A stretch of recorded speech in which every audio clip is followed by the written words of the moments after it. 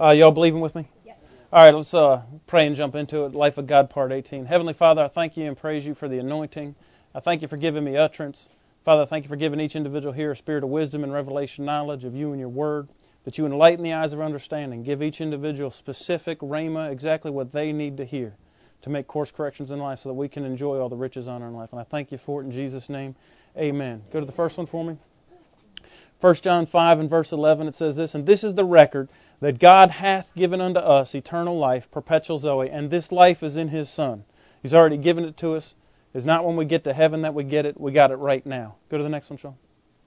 We saw that there's three different kinds of life in the Greek New Testament. We saw bios as natural life. It's temporary, plant life, animal life. We get the word biology from it. Psyche, that's your soul, your mind, will, and emotions. It is immortal. It means it doesn't die. It doesn't cease to exist. And then we saw the life of God, Zoe, is eternal. It's brand new every instant. And that resides in your spirit. Go to the next one for me. 2 Corinthians 4 and verse 10 says this, "Always bearing about in the body the dying of the Lord Jesus, that the life, the Zoe also of Jesus, might be made manifest in our body." I love this verse. And you know what? I really get tired of hearing ministers and people in the body of Christ talk doom and gloom and talk sickness and death and it's just God, if it's God's will, He'll take me to heaven wherever He wants. He wants you to have the same life that Jesus has right now in your body. Can you kill Jesus? No. Then you can't kill you if the Bible's true. Amen. There's resistance to that, but see, it's all up to you. It's what you do with the gift of eternal life. It's yours. It's just like if I gave you a car. I know I keep saying it, but there's so much resistance to you. Even now, in our culture, even in here, in our society today, we think that we have to die because that's what we've always been taught. Do you know why people die in the covenant? Because they give up. They disengage. They get tired. And you know what? I understand that. There's days when I don't feel like getting out of bed. And if you have a string of those days and you're in pain, that someday you'll just be like what Paul said. You know what? I'm in between two places here. I'm in a tight spot. I'm in a tight spot. I'm in a tight spot. It's better for me, easier for me to go to heaven. But it's better for everybody else around me if I stay here, if I don't disengage in the fight. See, if you're tired, then you will disengage and go on to heaven. Because it's easier. Who doesn't want to be there? I mean, come on. So listen, the life of Jesus might or might not be made manifest in our body. But if the Bible says that it might be mine, it's up to me. If there's a possibility that the life that Jesus had will be made mine right now in my body, then I want that. I'm not being greedy. I didn't make this up. I didn't think it up. The Bible's telling me that it belongs to me and it's part of my covenant. I want it. Mm-hmm. Why wouldn't you want all the benefits that are available to you? If you went on a cruise and they did include the free liquor package, wouldn't you want to go drinking if it was free? Wouldn't you want to know? The liquor might be free or it might not be. It's up to you. It's already available to you. It's whether you drink it or not. I'm just trying to make it plain and practical for us. But that's the best one I could think up on the spot. That everybody would go, woohoo, open bar free? On a cruise where nobody's looking? Amen. Listen, that's the same thing. It's available to you to have the life that Jesus had right now in your body. You don't got to die. You don't have to be sick. You don't have to be broke. I get tired of saying it, but you know what? The pressure on the outside world on us is that you do have to be. That's the pressure. And part of my job is to push back on that pressure and create that bubble for you to give you enough space inside there so that you can grow and get the covenant for yourself. Go to the next one. We saw this in 2 Peter 1 and verse 2. Now, I've streamlined the review. Should I bust Jennings out? Last week he was emailing during the review because he'd heard it so many times that he was emailing me the review back. No. And then Kimmy said, it's hard work for you. I said, you're right. I just got to dump some of this stuff. So I streamlined it, okay? So the review will be really quick. All right, so here we go. 2 Peter 1 and verse 2. Grace and peace be multiplied unto you through the knowledge of God and our Lord Jesus Christ. Go to the next one. According to His divine, the Godhead's power, He has given unto us all things that pertain to life, Zoe, and godliness, through the knowledge of Him that has called us to what? Glory and virtue, which we know is what? Valor, right? Remember that? Okay. Maybe I need to not streamline review.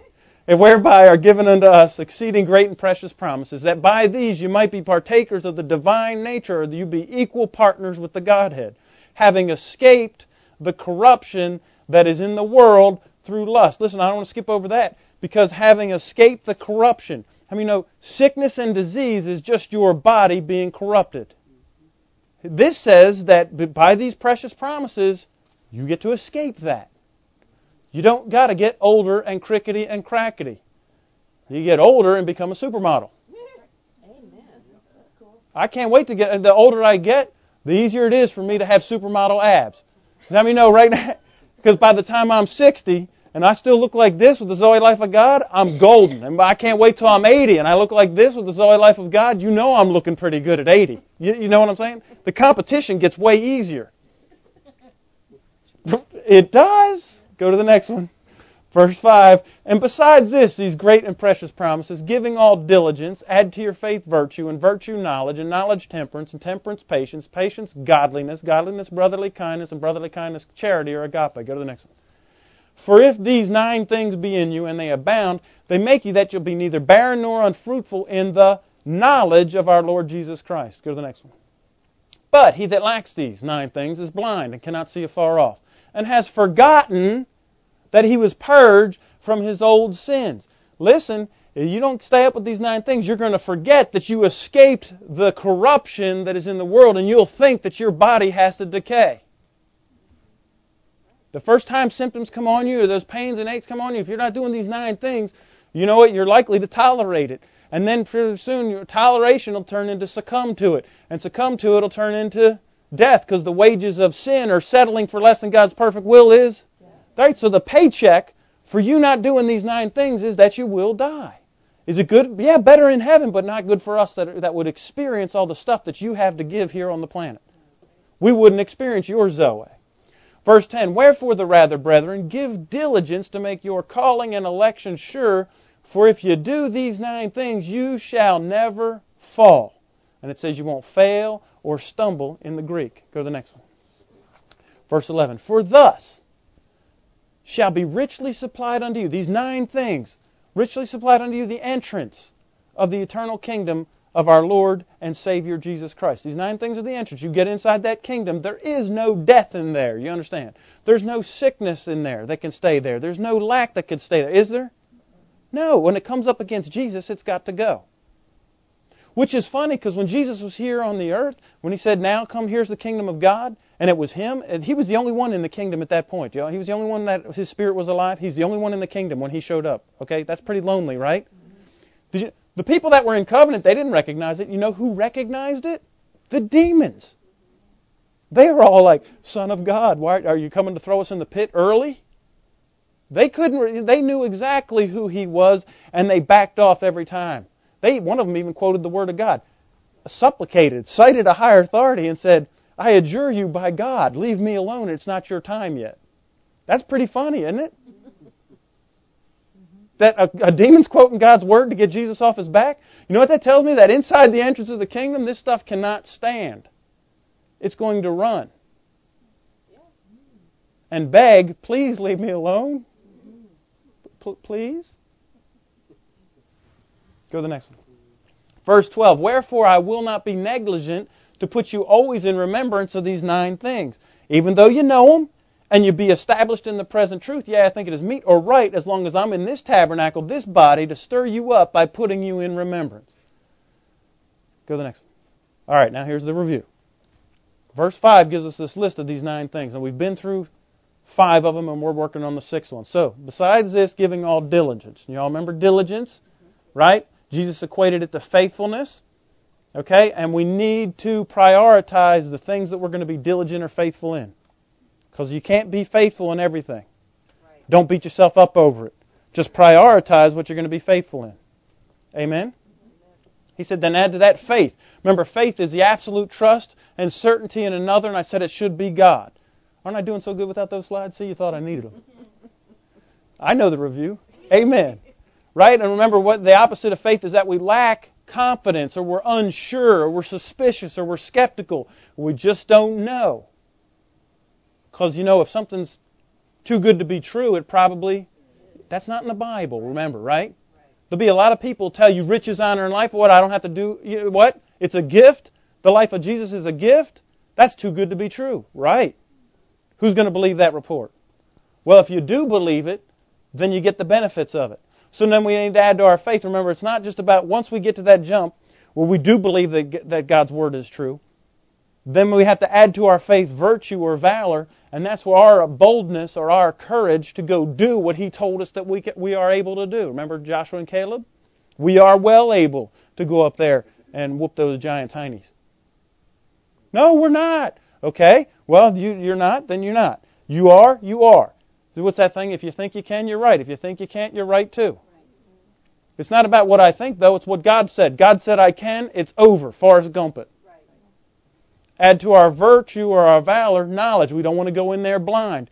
We need information before we go running in there. Remember Caleb? He knew what the defenses of that city were. He knew who he was facing, and he said, and I'll give it to me. He didn't go in there without knowing the information up front. Now remember, how do we get knowledge? Is that your heart stirs you up to come do the work. Remember that? From Exodus 36? When they were building the tabernacle, God said He put the know-how into every wise-hearted man's heart. And He said every wise-hearted man was those that their heart stirred them up to come do the work. Not to know how to do it, but to actually do it. Then we add to that, we got knowledge and we got our boldness, and we know that we absolutely trust God, and we've been faithful in the right stuff and diligent. He says, now add to that knowledge temperance or self-discipline or self-control, or the ability to master yourself, dominate yourself. Remember, we talked about having a training plan and not running aimlessly or without a definite aim, which most Christians do. You've got to get yourself a training plan and stick to it. Because we don't want to go into battle without the proper training. Do you? And if you get proper training, do you want the guy or the girl sitting next to you on the line having no training? I want them trained. I want to know that the person next to me on the line, and 2 down and 3 down and 5 down, that we're all trained and we're all disciplined. Because I don't want to go into a fight with somebody that's going to cut and run on me. Which brings us to patience, is where we are. We're in the fight. At this point, all of these other 5 things are leading up to you getting into the fight. Listen, if you don't have diligence and you don't have faith and valor and knowledge and temperance, you're not doing a training plan, you ain't in the fight yet. You're not even in the fight. Most Christians, they think they're in the fight off the first one. You ain't in the fight. God's not going to put you in battle without you being ready. Do you remember that from all the way back when it said He took the children of Israel the long way through the desert, not the short way through the Philistines when they came out of Egypt, because they might turn back because of war? So we went the long way around. Do y'all remember that? About 10 weeks ago? So now we come to patience. Go to the next one. We saw this, that patience is the quality that refuses to give up, that you are unmovable, you are established, rooted and grounded, and you are settled, anchored. The opposite of that is if you waver or vacillate. You're unstable, insecure, easily unsettled. If you're unnerved, confused, bewildered, flustered. And all these things cause you to draw back. Now this is really what we're going to hone in on today, because if you have patience, the quality that refuses to give up, if you are rooted and grounded, you are not going to draw back. I don't care, and again I said this last week, if you get your nose bloodied, we don't draw back. If we get a cut over our eye and it's bleeding out, fine. Put a little piece of tape on it or whatever and get back in the ring. We don't draw back. Look over here in Hebrews 10 in verse 38. Now remember, we read Hebrews 11 verse 6, that without faith it is impossible to please Him. Do you all remember that? For he that comes to God must believe that He is, and that He's a rewarder of them that diligently seek Him. Y'all remember that? Yeah. Now, just a few verses above that, in Hebrews 10 and verse 38, Paul says this, now the just shall live by faith. That's the righteous. That's the word righteous or equity, just. That's the same Greek word as righteous. So those who have equity will live by how? Faith. And we know that without faith it's impossible to please God. We've got to believe that He's a rewarder. He said, but if any man does what? Draw back. My soul shall have no pleasure in him. So listen, I know that without faith it's impossible to please God, but I also know now from reading this verse that if I draw back, that God has no what? Pleasure in me. Did you see that? So if you want to be on God's good side, right? You want to keep all your brownie points? Then don't do what? Draw back. See, you work hard to believe God, and that pleases Him. That flips His happy switch, and He's thrilled with you. Well, you get up to this point in life where you've done these first 5 things, and now we're at 6. We're in the fight. Don't draw back, because He takes no pleasure in you drawing back. Which means that He takes no pleasure in you drawing back. He'll never put you on the front line if you're not ready. He's not going to set you up for failure. My God's good.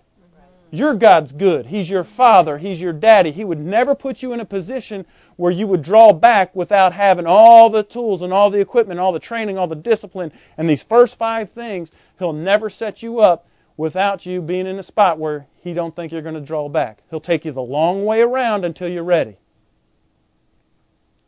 Right? Y'all see that?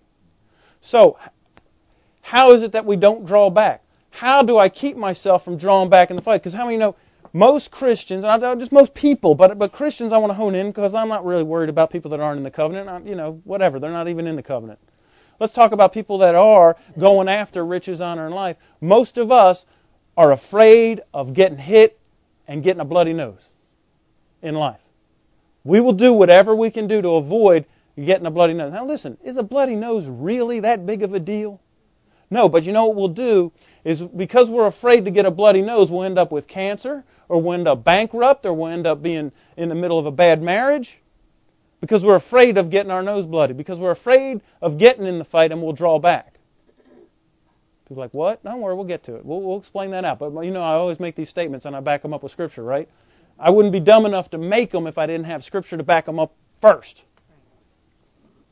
But isn't that what we're afraid? We back. And so what happens is, go to the next one. In Hebrews 6 and verse 11, this is the Scripture. See, we read it one way, but I'm going to read it. The Scripture says it's a two-edged sword. It cuts both ways. We're going to do the upcut today. Verse 11 in Hebrews 6 says, and we desire that every one of you show the same diligence to the full assurance of hope unto the what?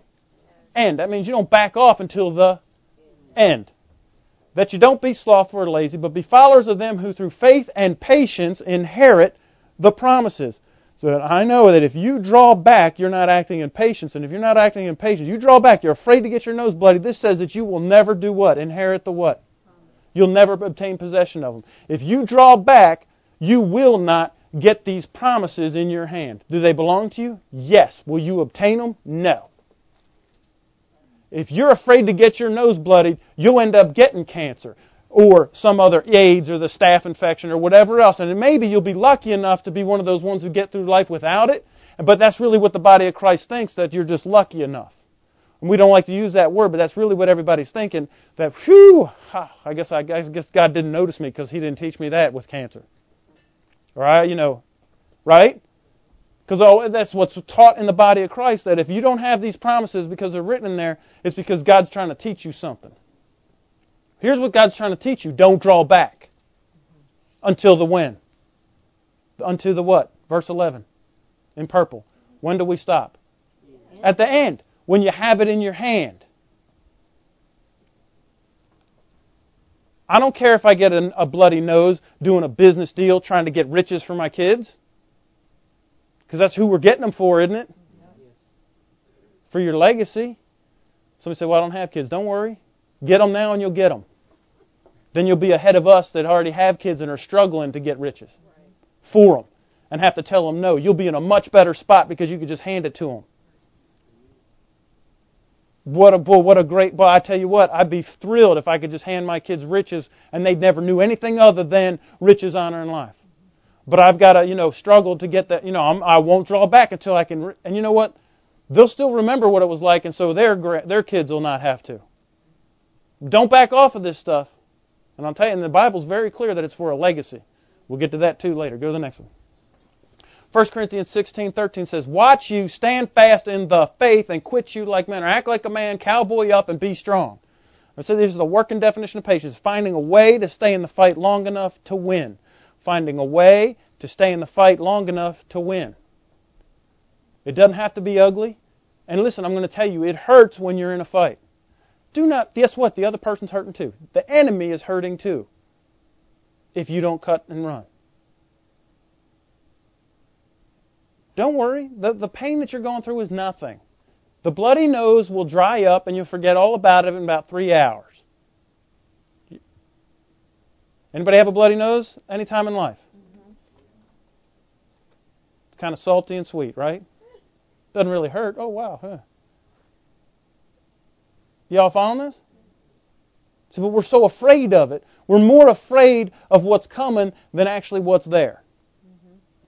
Roosevelt said you have nothing to fear but fear itself, and that's really true. Remember when Jesus was in the garden, we saw that last week, that he wavered and he cried with fearful tears, and as soon as he made the decision that not my will but yours, Father, the fear was over, he went into it. Did you notice when he's in the middle of getting beat and spit on and all that, he ain't quaking, quivering, nothing, is he? No. Valor. Didn't even answer him. Didn't say, you'll get yours. Right? He didn't say any of that. Go to the next one. Now we saw this last week, and I'm going to use it as a springboard because we saw that to have patience, we need to, remember, talk about that military culture and get in the line and shoulder to shoulder and shield to shield, get in the phalanx. It says, Hebrews 12 verse 1, wherefore, seeing we, remember we, not you, but we. If you're going to not draw back, it's got to be we. If it's just you individually, I'm telling you right now, you will draw back. If you're standing alone, you're going to draw back. You get shoulder to shoulder with other people that will not let you quit when you feel like it. Now you're going to win. It says, therefore, saying, we are compassed about with so great a cloud of witnesses. Let us lay aside every weight and the sin which so easily besets us. Let us run with patience the quality that refuses to give up, the race that is set before us. That means we're running it how? Together. Did you see that? Go to the next one.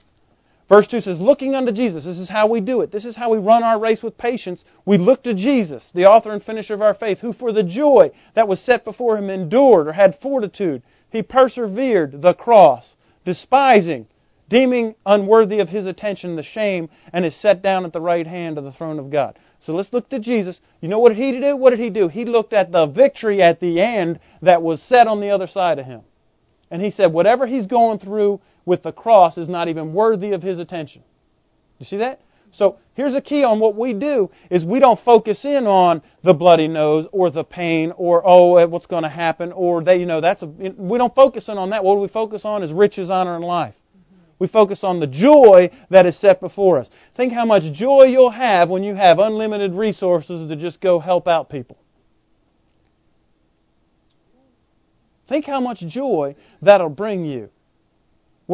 Just think about your family who don't really believe and they think that you're nuts. You go pay off their house for them. How much joy is that? Man, that's a great Christmas. Wouldn't it be great for Christmas this year? I'm paying off everybody's mortgage. How much joy is that going to bring? A lot. You know, and all your brothers and sisters told you never make it. And your mom and daddy, and bring me a Pepsi. You'll never amount to nothing. Right? Throw mama from the train. Everybody's looking at me like, what? Never mind. Right?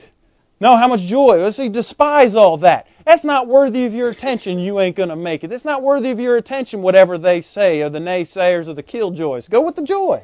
Forget the killjoy. Go with the joy. This is what Jesus did. Go to the next one.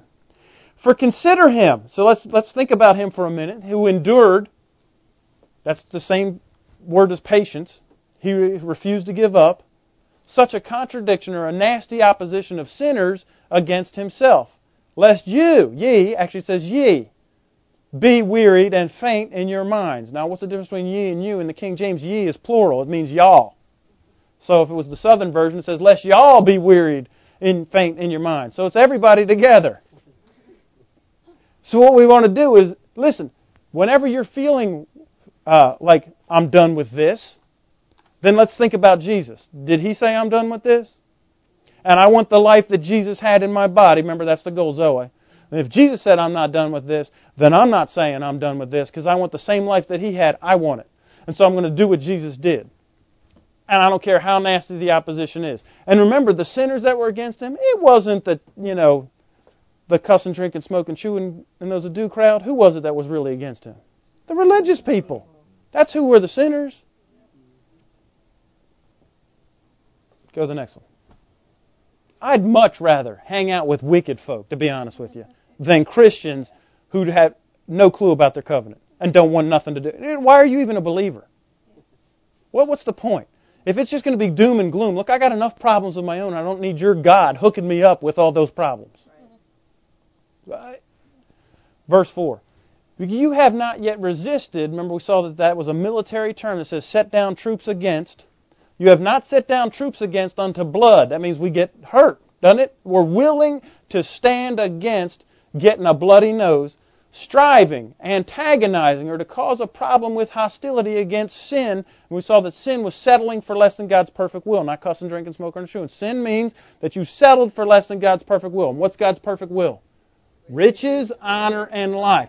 And so we're not going to settle for less than that. And not only am I not going to settle, I'm going to set troops down against it, and I'll stand against lack and sickness until I get a bloody nose. And not only that, I'm going to take it one step further, and I'm going to go antagonize lack. I'm going to go antagonize sickness. Now guess what? Sickness isn't fighting me.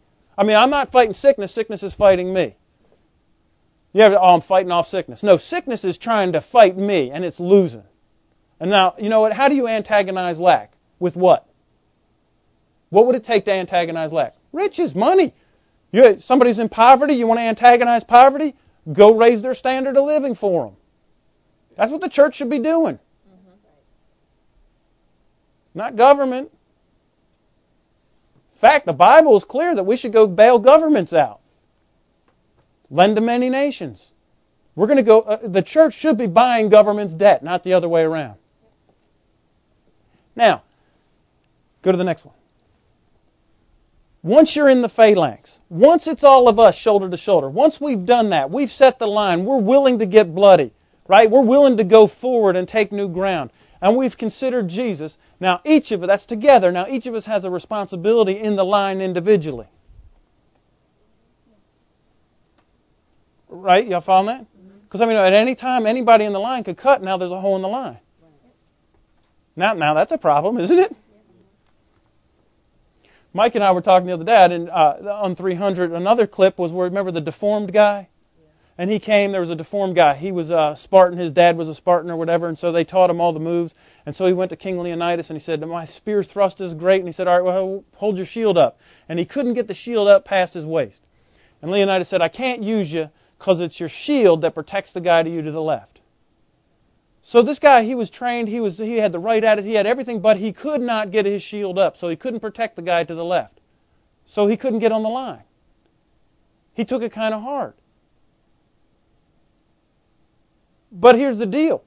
Could King Leonidas in really good conscience put that guy on the line? No, because the guy to the left of him would be cannon fodder. So everybody on the line has a responsibility to keep your shield up. To hold your position in the line. Doesn't everybody have that for you not to cut? It's easier when we're in a line for us not to cut and run. But you still have to have an individual responsibility that you personally don't cut and run. Because you're going to let everybody else down. Psalm 78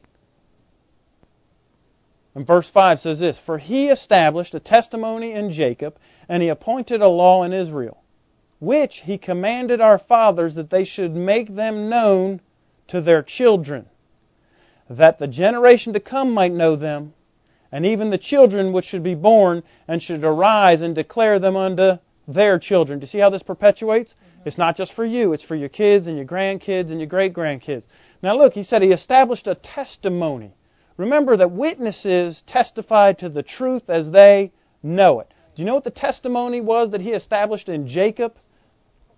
The Red Sea, the 10 plagues, that's what he's talking about. Manna, quail, Jordan splitting, walls of Jericho falling.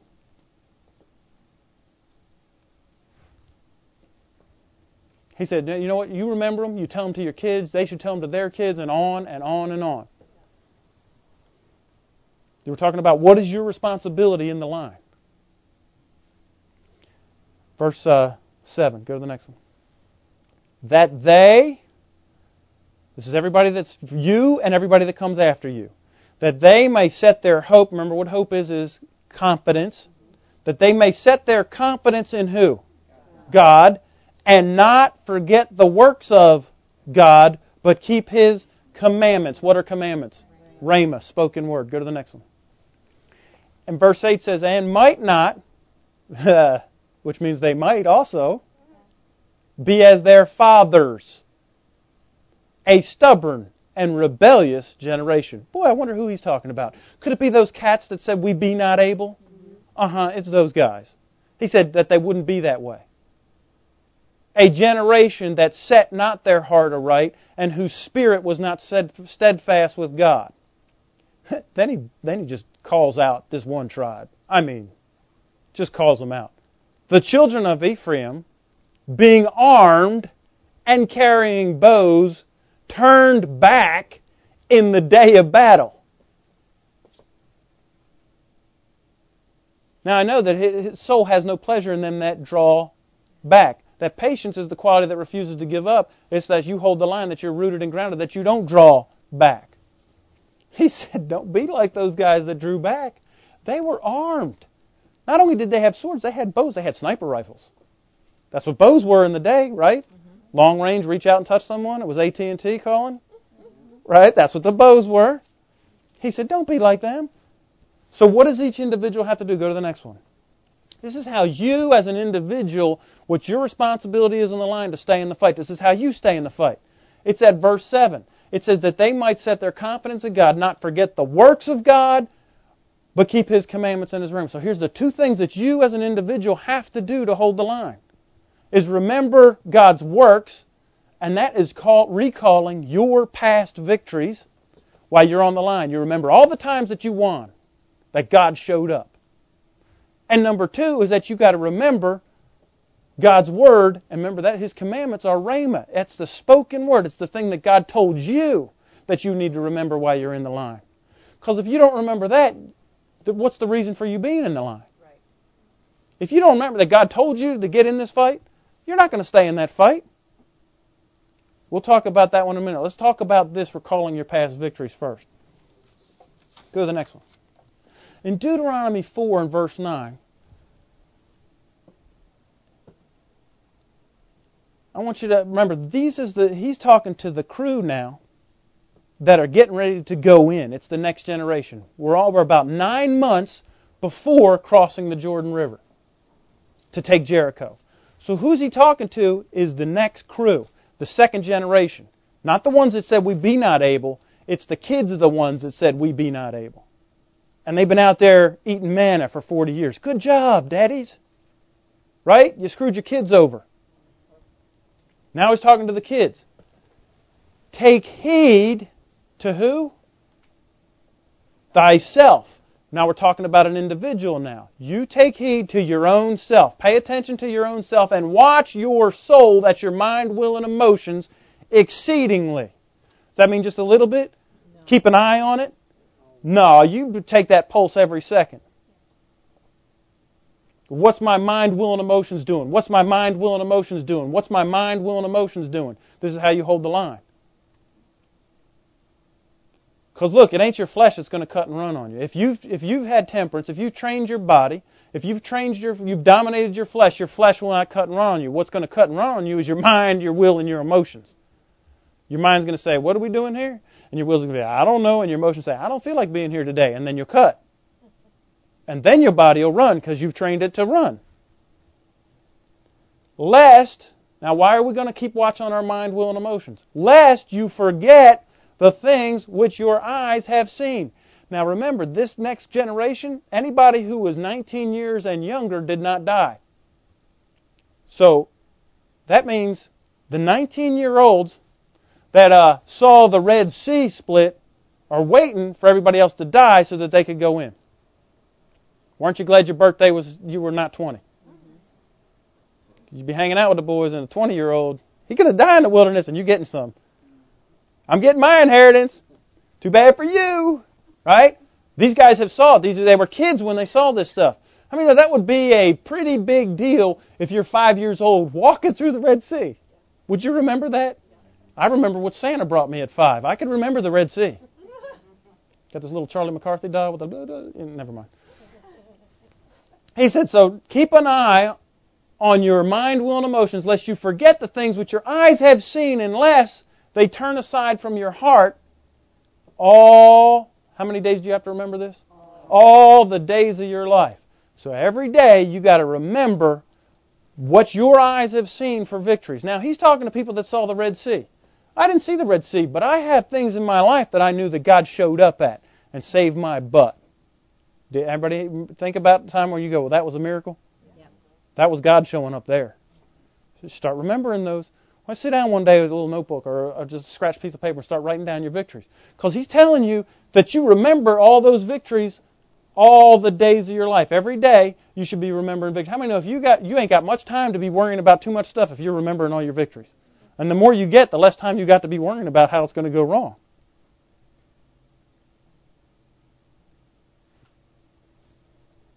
He said, and you have made them known to your sons and to your sons' sons. So here's your job. Your job is to remember them all the days of your life and also tell all your victories to your kids and all your victories to your grandkids so that they have something to draw from. Till your kids start getting victories of their own under their belt. Until the grandkids start getting victories of their own under their belt. And if you don't have any victories, get with somebody that has some and hear their stories. Tell me your victories till you start getting some under your belt. But I'll tell you what, even people that aren't in covenant can remember times where it was a miracle that God showed up in their life.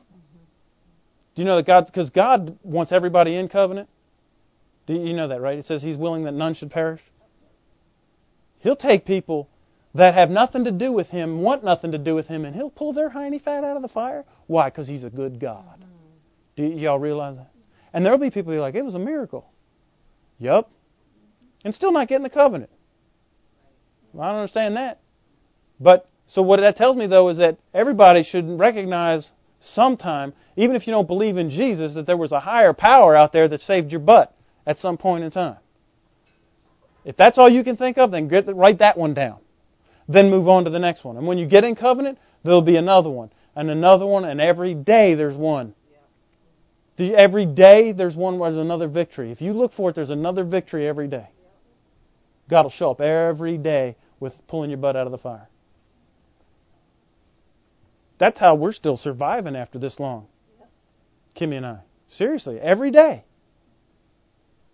I know that He's going to show up. And you know what? Because I know He showed up all this time, and I'm 40 years old. He showed up. He hadn't drop kicked me yet. Why do I think that tomorrow is going to be the day that He decides to drop kick me? He's not. Now I'm drawing back. You know what helps me not draw back? Remembering all the times that He showed up. This is our responsibility in the line. For us to remember. Okay, go to the next one. Psalm 143. Now this is David when he's hiding in the cave from Saul. David was anointed to be king. Saul was the king, right? God took the kingdom away from him. And during the 17 years between David being anointed and David actually being king, Saul's trying to kill him. And he's hiding in a cave from Saul. Verse 1, he says, hear my prayer, O Lord, and give ear to my supplications. You remember that from last week? That supplication is an appeal to a higher authority to cite or invoke God's word.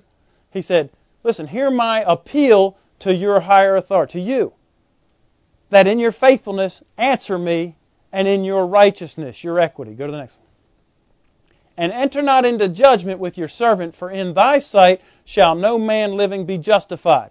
Listen to what he said. What he did is he invoked the covenant. He said, not that I'm good or not that I'm bad. Not that I did any checklist. He said, because no man living can be justified in your sight. Do you all know that that's true, right?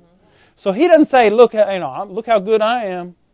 I did all that stuff. I didn't cuss, drink, smoke, or chew what does it do. I fed the homeless. I did, my quiet time every day. I was there every time the doors opened at the church. No, he said, you know what? Answer me according to your word, your higher judgment, to your faithfulness and your equity, your righteousness. Answer to me according to the covenant. Not according to what I did, but according to the covenant.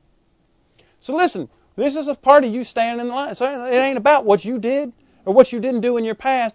Listen, God, you better show up and bring me the victory because of our covenant. Not because I deserve the win, Because you said it belongs to me, and I said, okay, and I entered into covenant, now show up. For the enemy, who? No, who? Who did it? Who's doing this to him? The enemy has persecuted my soul. He has smitten down my life to the ground, and he has made me dwell in darkness as those who have been living long dead. He's living in a cave because of who? Is God doing it to him? No. See, here's the other part of you standing in the line is you got to recognize who your enemy is and who's doing this to you. God ain't making it. He's living in a tomb with dead people. That's where he's living.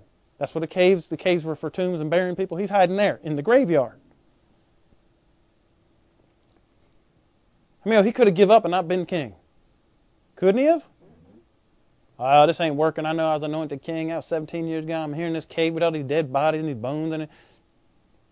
Is he complaining? No. He said, you know what, God? It's time calling in a covenant marker. Am I in covenant or not? So he's talking to himself. I'm in covenant, all right? Yeah, it's my enemy did this. And then he tells it to God. Now look at the next thing. Go to the next verse. Look what he does next. He said, therefore my spirit, because the enemy's doing this, my spirit is overwhelmed within me, and my heart within me is desolate. You ever feel like that? Where life is coming crashing down on you, feel like, man, I'm living with dead. I'm in the graveyard here.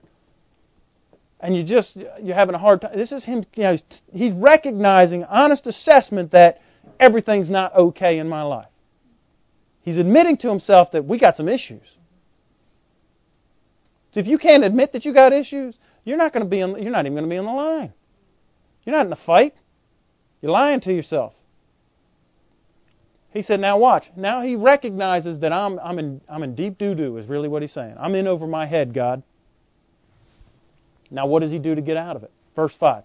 I remember the days of old. I meditate on all thy works, and I muse on the works of thy hands. Now I put up there on the slide in Hebrew what each one of those words means. I remember. So watch how it builds. He remembers. He recounts the marked record. What's he doing? He recalls past victories. Do you know at this point in his life he had killed the lion, he had killed the bear, he had killed Goliath, and he had killed tens of thousands of his enemy already.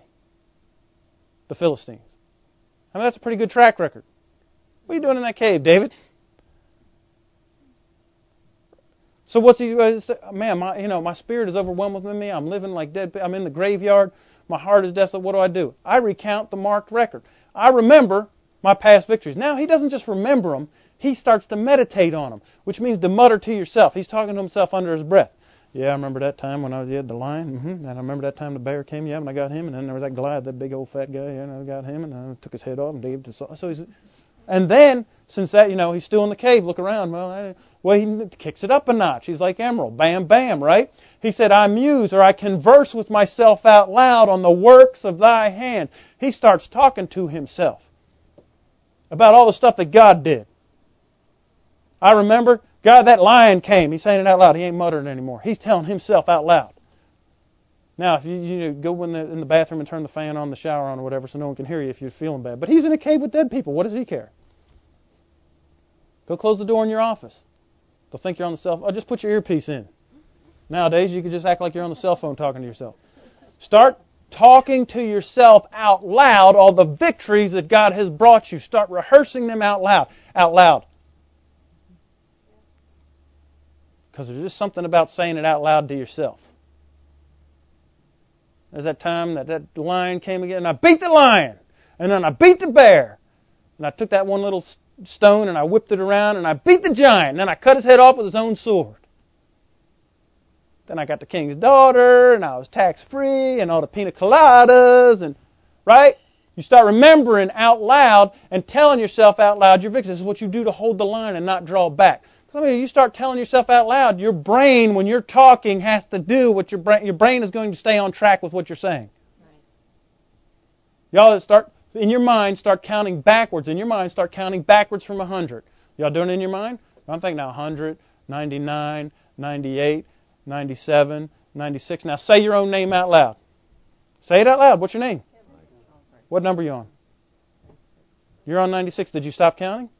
Okay, what happened? Because you opened your mouth and you stopped counting. Your brain had to shift. This is not rocket science. This stuff actually works. Go to the next one.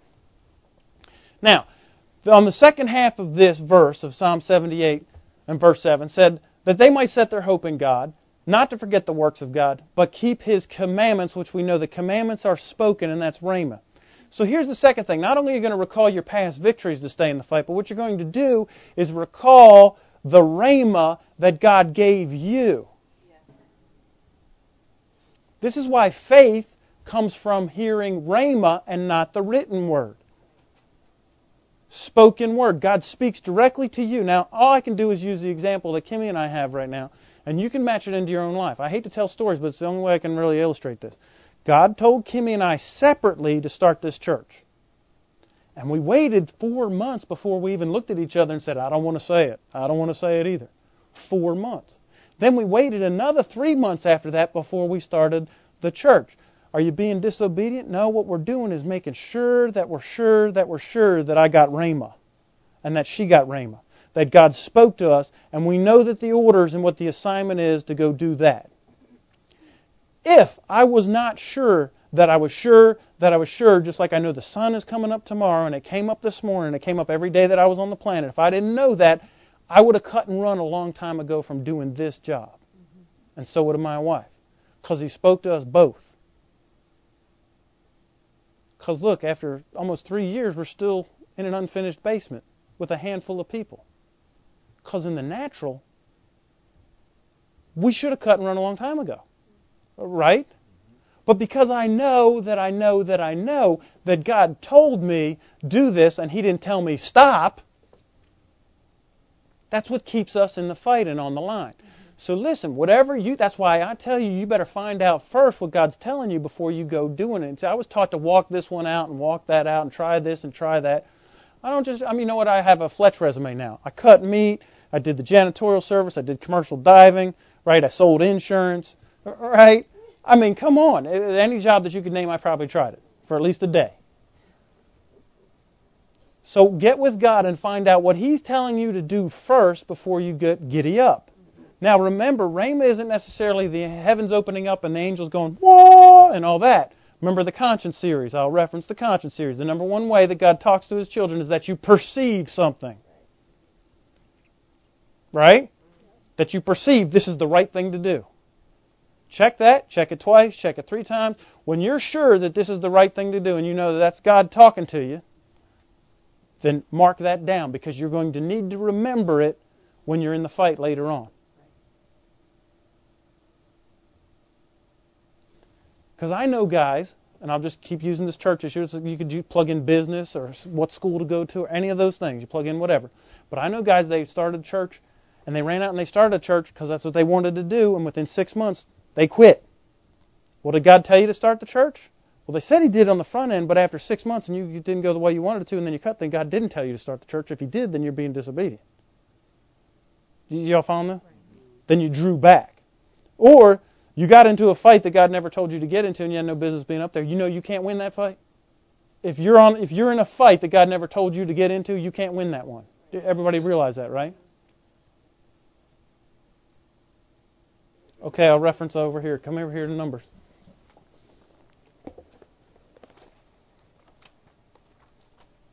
Chapter 14.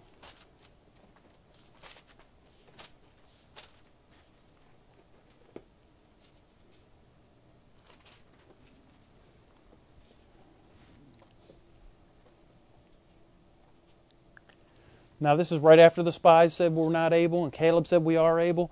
And they said, would to God we died right here in the wilderness. Right? And then God said, okay, you are dying right here in the wilderness. Yeah.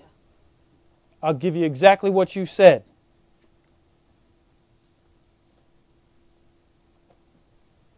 Now look in verse 39 of Numbers 14. And Moses told these sayings unto all the children of Israel that you're going to die. God said, okay, I'm giving you what you wanted. And the people mourned greatly. Now they're sad. And they rose up early in the morning, and they got them into the top of the mountain, saying, Lo, we be here, and we'll go up to the place that the Lord has promised, for we have sinned. So now they're ready to go. After they found out what the consequences were. Yeah. You kids ever do that? Yeah. Right? Disobedient. Okay, now you can't go. Oh no, okay, I'll do it now. That's what they're saying, right? And Moses said, "Wherefore now do you transgress the commandment of the Lord? But it will not prosper. Don't you go not up, for the Lord is not among you, that you be not smitten before your enemies. For the Amalekites and the Canaanites are there before you, and you shall fall by the sword, because you are turned away from the Lord. Therefore the Lord will not be with you."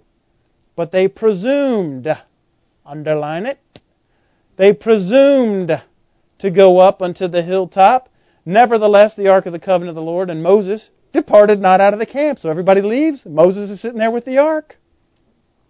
And the Amalekites came down, and the Canaanites which dwelt in that hill, and they smote them, and discomfited them, even unto Hormah. God didn't tell, you know what? God told them to go do the fight the day before. No, we're not going. Oh, would to God that we were in Egypt or we died out here. Okay, die out here. No, we'll go now. And then they go. After Moses said, "Don't go. God's not with you." And they went into the fight and they died. Don't get into a fight that God didn't tell you to get into, because you can't win that one. Were they invoking the name of the Lord? Were they invoking their covenant? Yeah, and they still died. Good lesson for many, many Christians. Because they presumed to go. After He told them go, no, we're not going. Okay, don't go. Okay, now we'll go. Don't go, I'm not going. They went and they died. So you got to know that you heard from God, and then you got to recall what He told you while you're in the middle of the fight. I mean, if they went the first time, then they could have stood on something. Like, God told us we're well able to do this, so we could do it. Did y'all see that? Read that whole chapter, Numbers 13 and 14 this week. See the whole story in context. After God tells them, "No, okay, well, I'll give you exactly what you want. You'll die here. But you know what? I'm not." And they actually said that they wanted to give their kids over to death too. He said, "No, your kids won't die. I'll save them, but y'all die. The kids will go in when they get old enough." Then "Oh no, we'll go now." No, now's too late. Don't get into a fight that God didn't tell you to get into.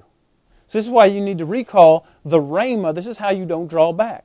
This is why I'm telling you that people think that they're in the fight. They're not in the fight yet. They haven't done the first 5 things. If you haven't done the first 5 things, you know what? You're not here at this point where you can get in the fight and not draw back. You got into a fight that you shouldn't have been in.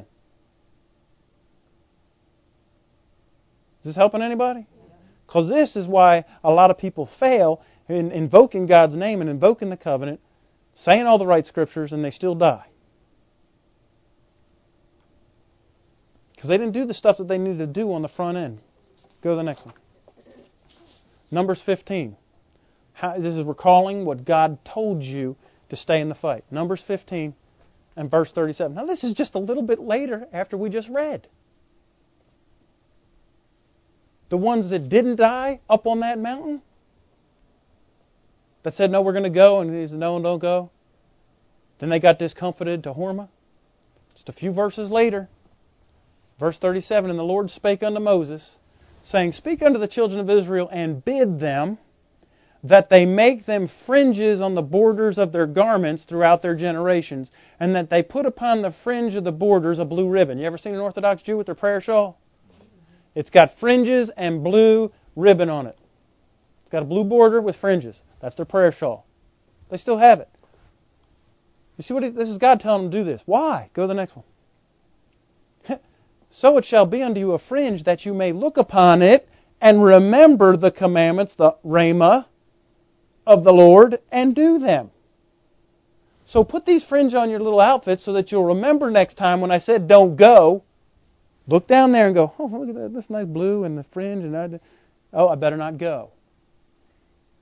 Or that I told you, "Go, you're well able." Look down there and be like, "Oh, hey, look, that's cool." You know, it's not supposed to be like rhinestone cowboy outfit, right, with the fringes and all. No, it's there so you'll remember that I gave you rhema, and then go do it.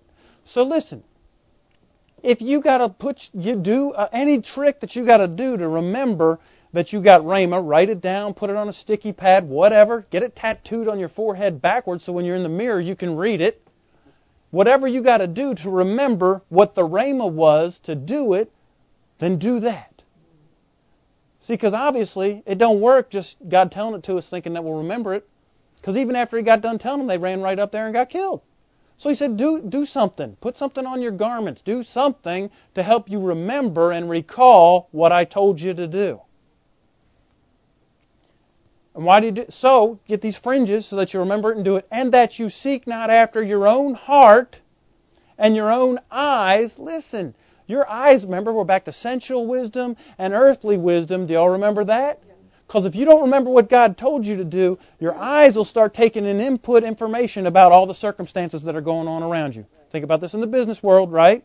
Or whatever your job is. There's stuff that you see, and so do not make decisions based on what you see or what your heart, what you feel. He said, look back down and go, well, what did God tell me to do? What's my rhema? That's how I make my decision. I don't draw back. It's real life, real time. You got to remember what God... See, but you got to have settled on the front end what God told you. Otherwise, how could you remember what He said? It's a house of cards if you don't. There's no foundation for you if you didn't get rhema on the front end. If God didn't speak to you, you got nothing to draw from in the line. You're going to cut and run. And I can tell you this, most people that cut and run is because they don't have rhema. The ones that got rhema and cut and run, that's a very small percentage. The ones that don't have spirit-to-spirit communication, that they go out there and they just act on the written word because the promise is said, and then they jump out there and throw away their medicine and die. Fake faith. Go to the next one. Verse 40, that you may remember. That you may remember. He said, put these fringes on your garments. Do a blue ribbon. That you may remember all my commandments, all my rhema, all my spoken word to you. And now look what happens when you remember and when you do. It says that you will be what? Holy unto your God. Do you remember what holy was? That you're devoted to a single purpose. If you don't remember what God's mission is for you, you won't be devoted to that mission. Will you? If you don't know that this is God, then you might think, well, I could do this, and then that one didn't work out, so then I'll go try this, and that one didn't work out, so then I'll go... Before you get in the middle of any of these fights, you got to know what your purpose is. You got to be devoted to a single purpose. Remember, if retreat's not an option and surrender's not an option, what's our only option? Win. Because you can't die. We got the life of Jesus on the inside. We already got past that, right? And you're not going to surrender. We're not going to draw back. We're not going to surrender. We're not going to retreat. So we only have one option. We have to, look, when you remember what the Rhema is, it sets you in a position where you're devoted to a single purpose, winning.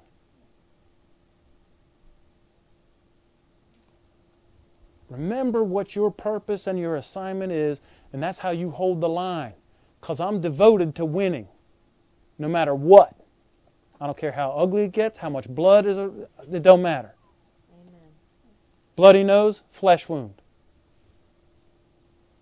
Did y'all ever seen that movie, The Holy Grail? Monty Python? Where the guy's standing there, none shall pass. He's like, and he cuts his arm off. So I just cut your arm off. He says, it's nothing but a flesh wound.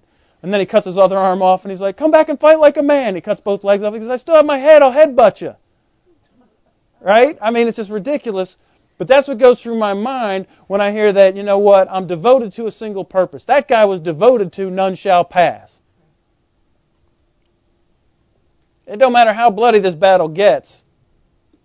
I ain't backing off of until I win riches, honor, and life. Until my kids get riches, honor, and life. And my kids' kids get riches, honor, and life.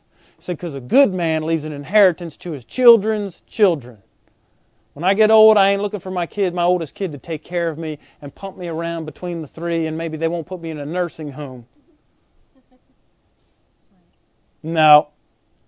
When I get old, my kids' kids will be like, hey, Grandpa, great-grandpa, can I get a new car? Yeah, what do you want? Maserati, get out of here. You know the Ferrari's better. Right? That's the position that we should have. Can you imagine that all the people in the body of Christ lived like that? Who's coming to who to get problems solved now? Are we looking for government to do it? No. Are we going to do big charity fundraising drives? No. Do I have to get all the NFL stars to, make their little commercials and do their plugs all during Thanksgiving so that I'll give money and hurry up and go to the phone? So the kids will go and exercise for 60 minutes or whatever their little thing is? Right? Now, see, You understand that we should be taking care, wherever there's lack, we should just write a check and cover it. Wherever there's sickness, we just lay hands on people and they'll get healed. Go to the next one. This is why you recall Rhema. This is why, because this is what Jesus said about it. John 6 and verse 63. He said, it's the Spirit that quickeneth that makes alive. Your spirit. Not the Holy Spirit. Your spirit on the inside of you makes you alive. But your flesh profits nothing. The words, the Rhema that I speak to you, said Jesus, they are spirit and they are life, Zoe. If you want the life of Jesus to be made manifest in your body, of course we're going to remember what Jesus said to me. He said, because when Jesus talks to me, that's what this verse is telling me. When Jesus speaks to me, it's like getting a shot of Zoe. It's life. His Rhema to me brings life. Zoe, the life that He has. Could we understate how important it is to have spirit-to-spirit communication? No. That's your life. I need Him to tell me stuff.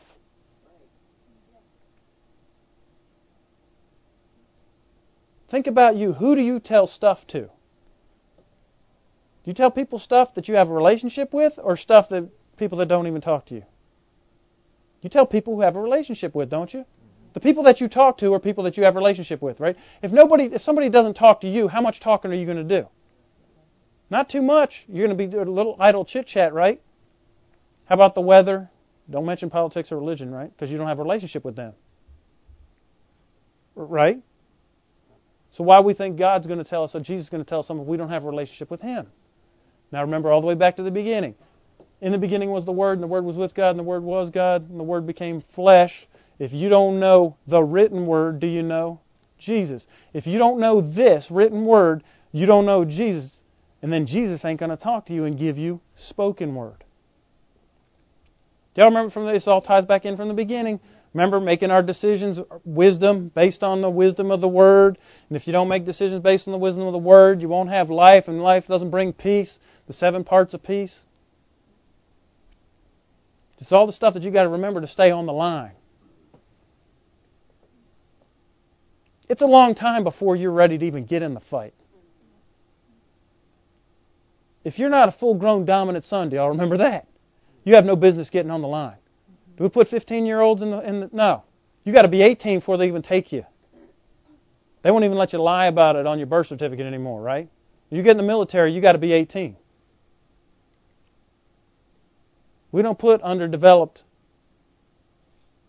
on the line to fight, do we? And if we don't, do you think God's going to? That's why these promises don't just drop on you. That's why if you don't have them yet, it's because A, you might not be a full-grown son, or B, if you are, you didn't get in the fight.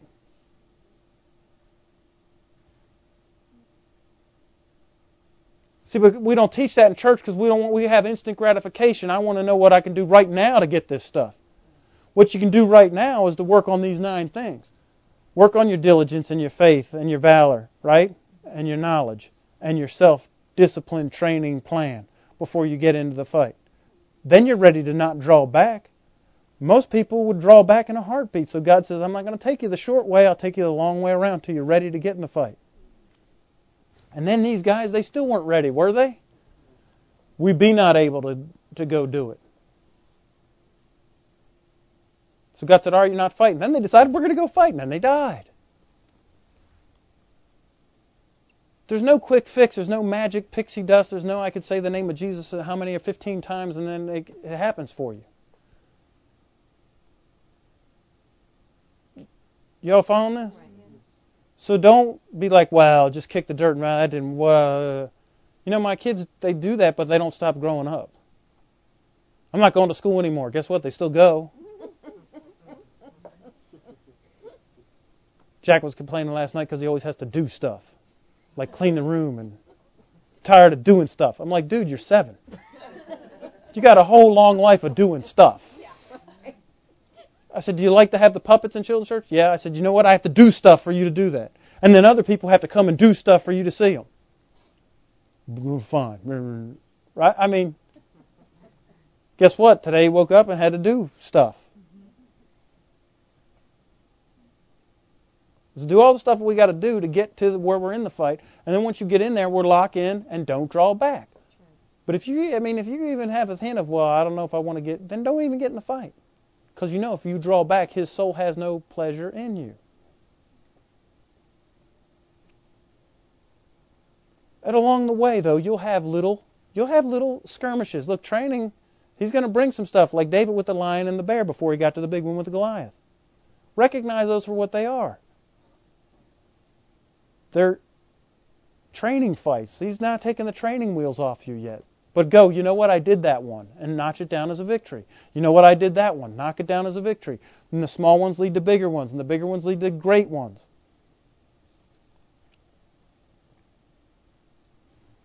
Oh, I'm so late. Stand to your feet with me. Heavenly Father, I thank you for your word. Seal it in our hearts.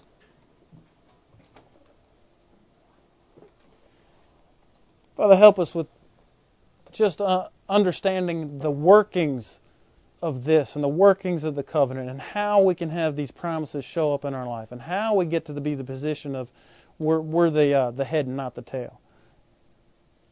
As we understand the workings of this and lay the foundation and the training program, we're going through all this, that when the fight comes, we'll be ready. We won't draw back. And we will win the full and perfect reward. I thank you for giving us understanding and wisdom and the know-how and the tools to go out in real life, in real time, apply this stuff and win in life. I thank you for it in Jesus' name. Amen.